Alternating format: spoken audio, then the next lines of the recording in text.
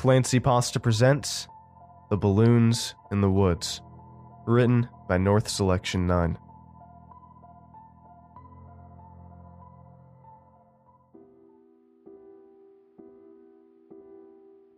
Come on, keep up. Melissa breezed ahead of me, her dark ponytail swaying in the breeze. Despite having ran for 7 miles, not one drop of sweat had soaked her running gear, while my own shirt was saturated to my skin, desperately trying to maintain a hobble. When summer began, freed of the inaction of a crippling desk job, she'd resolved to get fit. I decided to join her for the fun of it. Instead of the gym, as I had expected, she had taken up jogging through the forest. Though she'd struggled as I was doing now, especially at the start, now she sped through with lightning ease. She'd already lost over 20 pounds, but her mood was effervescent, springing from activity to activity. She felt better, and as much as I hated it all, I wanted her to keep feeling that way. I lumbered behind, gasping for air. She slowed her pace to a light jog, bouncing from foot to foot, unwilling to stop even for a second. We're almost there, just another half mile and we're home free, she promised. Great, you can drag me there. I leaned on a nearby sign.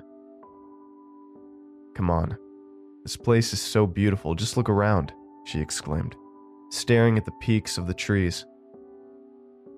I could hear the faint music still playing through the headphones strung around her neck.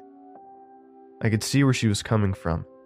The forest was a famous one that people from all around flocked to. Families, nature photographers, and above all, joggers. I don't know if it was just my city boy mentality, but there was something about the silence of the woods that instilled an uneasiness in me, finally honed by millions of years of genetic memory. The slightest crackle of the leaves could be some unseen predator, invisible within the giant redwood that clustered around us. I waved a hand. You go on ahead, I'll catch up. She rolled her eyes before resuming her pace, legs splayed out in long strides that would be the envy of any professional runner. Her stamina was almost superhuman to me. As I stood there, trying to regain my breath, her voice drifted out on the light zephyr. What the hell? I froze. That was the last thing I wanted to hear. Despite the sensation of my overworked lungs about to collapse in my chest, I found myself caught in an aching sprint. Mel, you okay? I called out. I saw the dark peak of her head round into view, frozen by a bush, staring at something beyond my peripheral vision. Mel? She turned to me. Although she tried to wear the same easygoing expression, her face was pale. She gestured into the hidden leaves. Look, she said. Squinting in closer, I managed to make out the pale oblong shape protruding from the dark green coverage. I almost fell over my own feet, thinking it was a head. Recovering from my initial shock, it was too light to belong to any physical body. Snagged in the twigs was a single white balloon. It strained upwards, as if trying to reach the skies. That's it. We're going home. Melissa turned to me, arms folded. It's a balloon, she stated. Yes, a balloon. In the goddamn woods, where there's no people. She rolled her eyes in my reluctance. Maybe it was a birthday party, she said, unwinding the tangled string. I flinched as she held the offending object out towards me, a teasing smile on her face.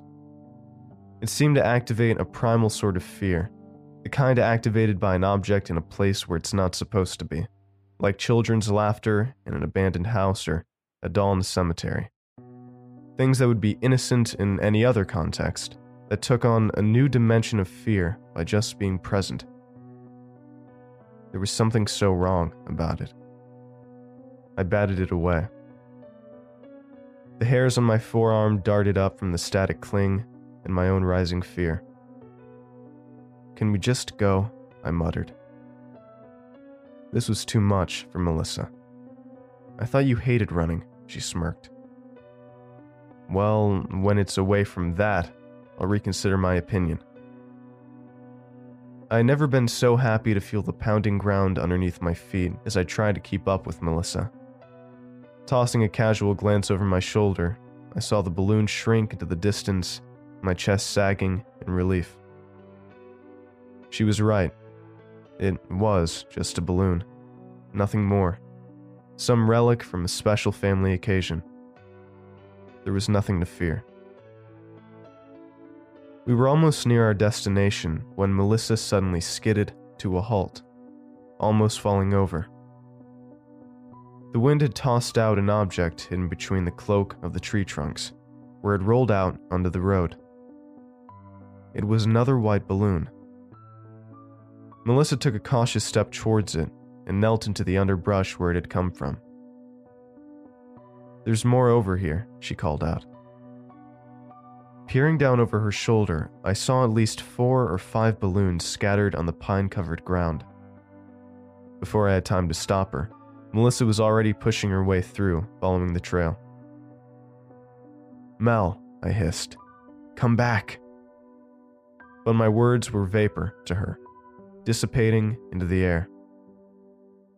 We found ourselves pulled deeper into the woods, where the sun couldn't penetrate through the twisting branches. All the while, I trained my eyes on Melissa, afraid that the surrounding shadows would swallow her up. The stories of people who had gone into the woods and never returned all flooded back into my head. The missing 411. Vaguely, I wondered if we were about to add to that number. After a few minutes of walking, she stopped in her tracks. I touched her back, her muscles as rigid as a mannequin's. "Melissa?" Oh my God. I barely even heard it with her hand muffling her mouth. Pushing my way through the shrouding leaves, I glanced over her shoulder. A table sat between the trees, draped in a white cloth. Antique china was assembled along it, cups and plates that wouldn't have been out of place at a Victorian tea party. There were about 12 chairs clustered around it, all of them occupied. The women were dressed in white long-sleeved dresses, and the men in matching white shirts and pants, all barefoot. White balloons were tied to the sloping branches over their heads, shuddering against each other.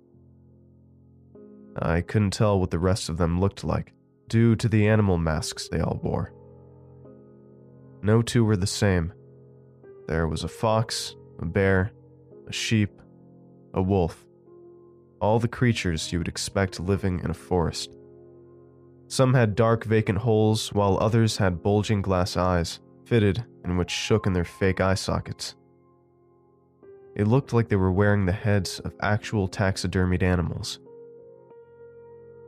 A woman in a gray rabbit mask sat at the head of the table, her draping gown obscuring her feet.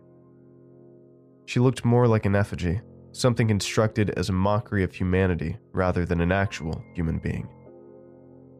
Her movements were so stiff and controlled that she didn't look alive.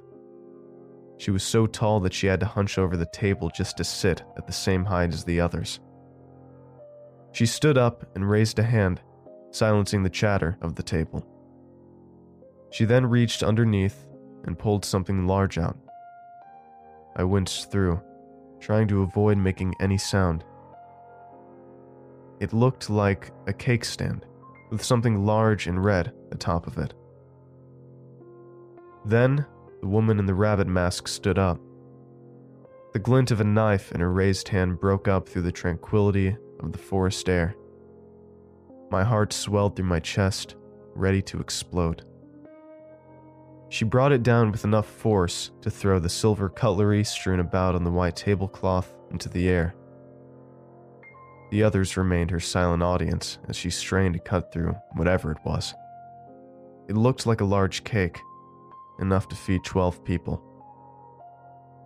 Yet, an iron-tinged smell clung to the damp air, something that made my nose wrinkle. I couldn't put my finger on what it was, but I knew it. It was only when the knife came down again with a burbling squelch that it all fell into place. It wasn't a cake. It was a slab of raw meat, blood still pooling around it and dripping down the lacy metal patterns of the stand. The woman in the rabbit mask scraped it onto the waiting plates of the others with a knife, where they spooned it under their masks without any hesitation. The human conversation had gone, replaced with growls and snarls that more suited their inhuman appearance. That was it. We were done here. As Melissa and I were about to make our hasty exit from the scene, a twig snapped beneath my heel. The mood shattered, all heads turning to look in our direction in a motion that was almost mechanical. They all saw us. The rabbit-masked woman rose from her seat, ghosting over towards us without a sound, the knife still gripped in her hand. I instinctively raised a hand in front of Melissa. "Hello, strangers," she trilled. It was the voice of a child coming out of the figure of a grown woman. It was soft enough to the point it was almost musical. Like the balloons in the woods, nothing about it seemed to fit as she prowled around us. "Don't be afraid," she went on. "Today is a special day. We are celebrating the hungry one." She went back to the table and lifted one of the chunks of meat she'd severed and walked back over to us, holding it up towards the blinding white of the sun, red streaming through the spaces of her enclosed fingers and down her forearm. "Can you feel him? He's all around us, in the trees, in the cold, waiting to be reborn into one of us." She squeezed it with enough force that blood squirted onto her mask. Her body seemed to vibrate, excited warbles and heavy breathing escaping through her mask. The others echoed her sounds, battering their fists against the table. He satiates the hungers we hide away. He helped us hunt the long pig of our great feast. Only through eating the flesh of the dead we become whole. He has taught us that. She took a step forward until her bloodied hand was just inches away from our faces. "Would you like to become whole, strangers?" I stared into her hollow eyes. "Fuck this," I murmured. We exploded out of the undergrowth faster than we had ever done on any of the previous walks. I'm sure that if any of my previous physical education teachers had seen me run like that, they would have shed a tear of joy. The only sound above my own pounding blood in my ears was Melissa's panicked breaths. The hidden crackle of running feet alerted me to the fact we were being followed. Their shapes appeared in the brief flashes of light between the imposing trees. No matter how fast we ran, they were always just a few feet behind us. I forced myself on, not daring to look around for a minute for fear of seeing those empty, inhuman eyes again. Tearing through the trees, an exhausted, elated breath burst through my mouth as the stony path gave way to gray concrete of the parking lot. We rushed down to our car, my trembling fingers struggling just to even grip the keys as I unlocked the car. We crowded in. "Drive," Melissa screamed. "Drive now." Just as I was about to put the car into gear, I saw the black stare of a fox staring into the passenger door. A chill filled the car as the door was wrenched open, the gloved hand sliding in. Melissa slammed the door down onto his hand with a ringing crack of bone as she pulled it shut.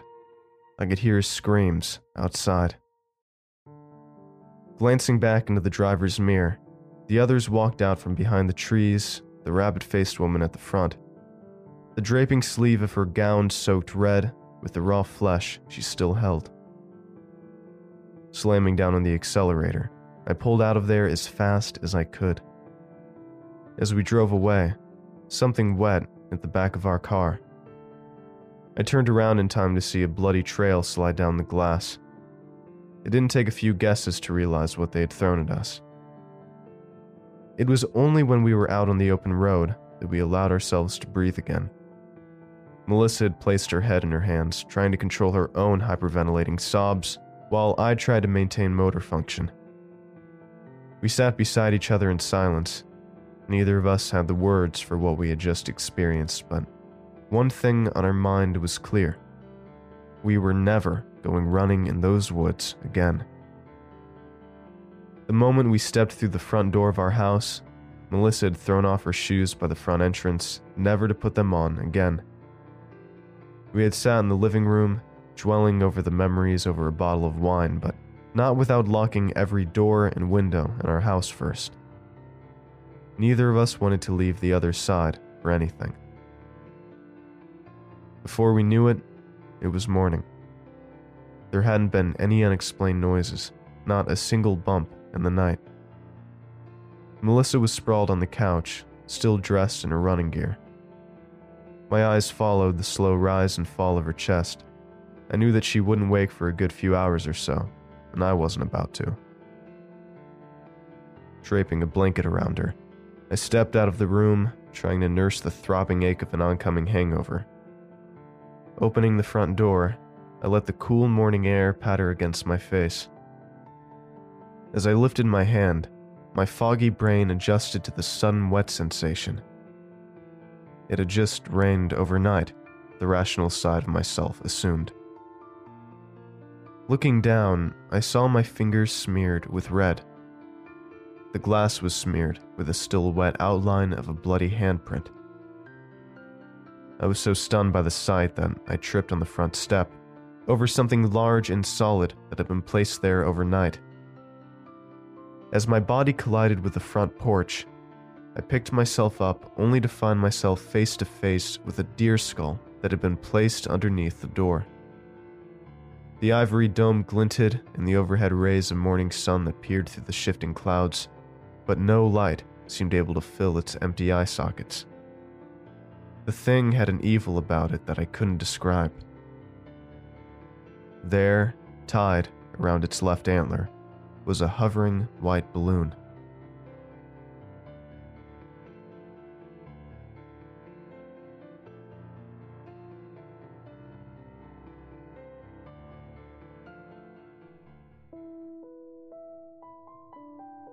If you enjoyed this story, you can visit the podcast description to find more of the author's work, and visit youtube.com/clancypasta for more horror story narrations like this. Thank you all for listening, and have a great night.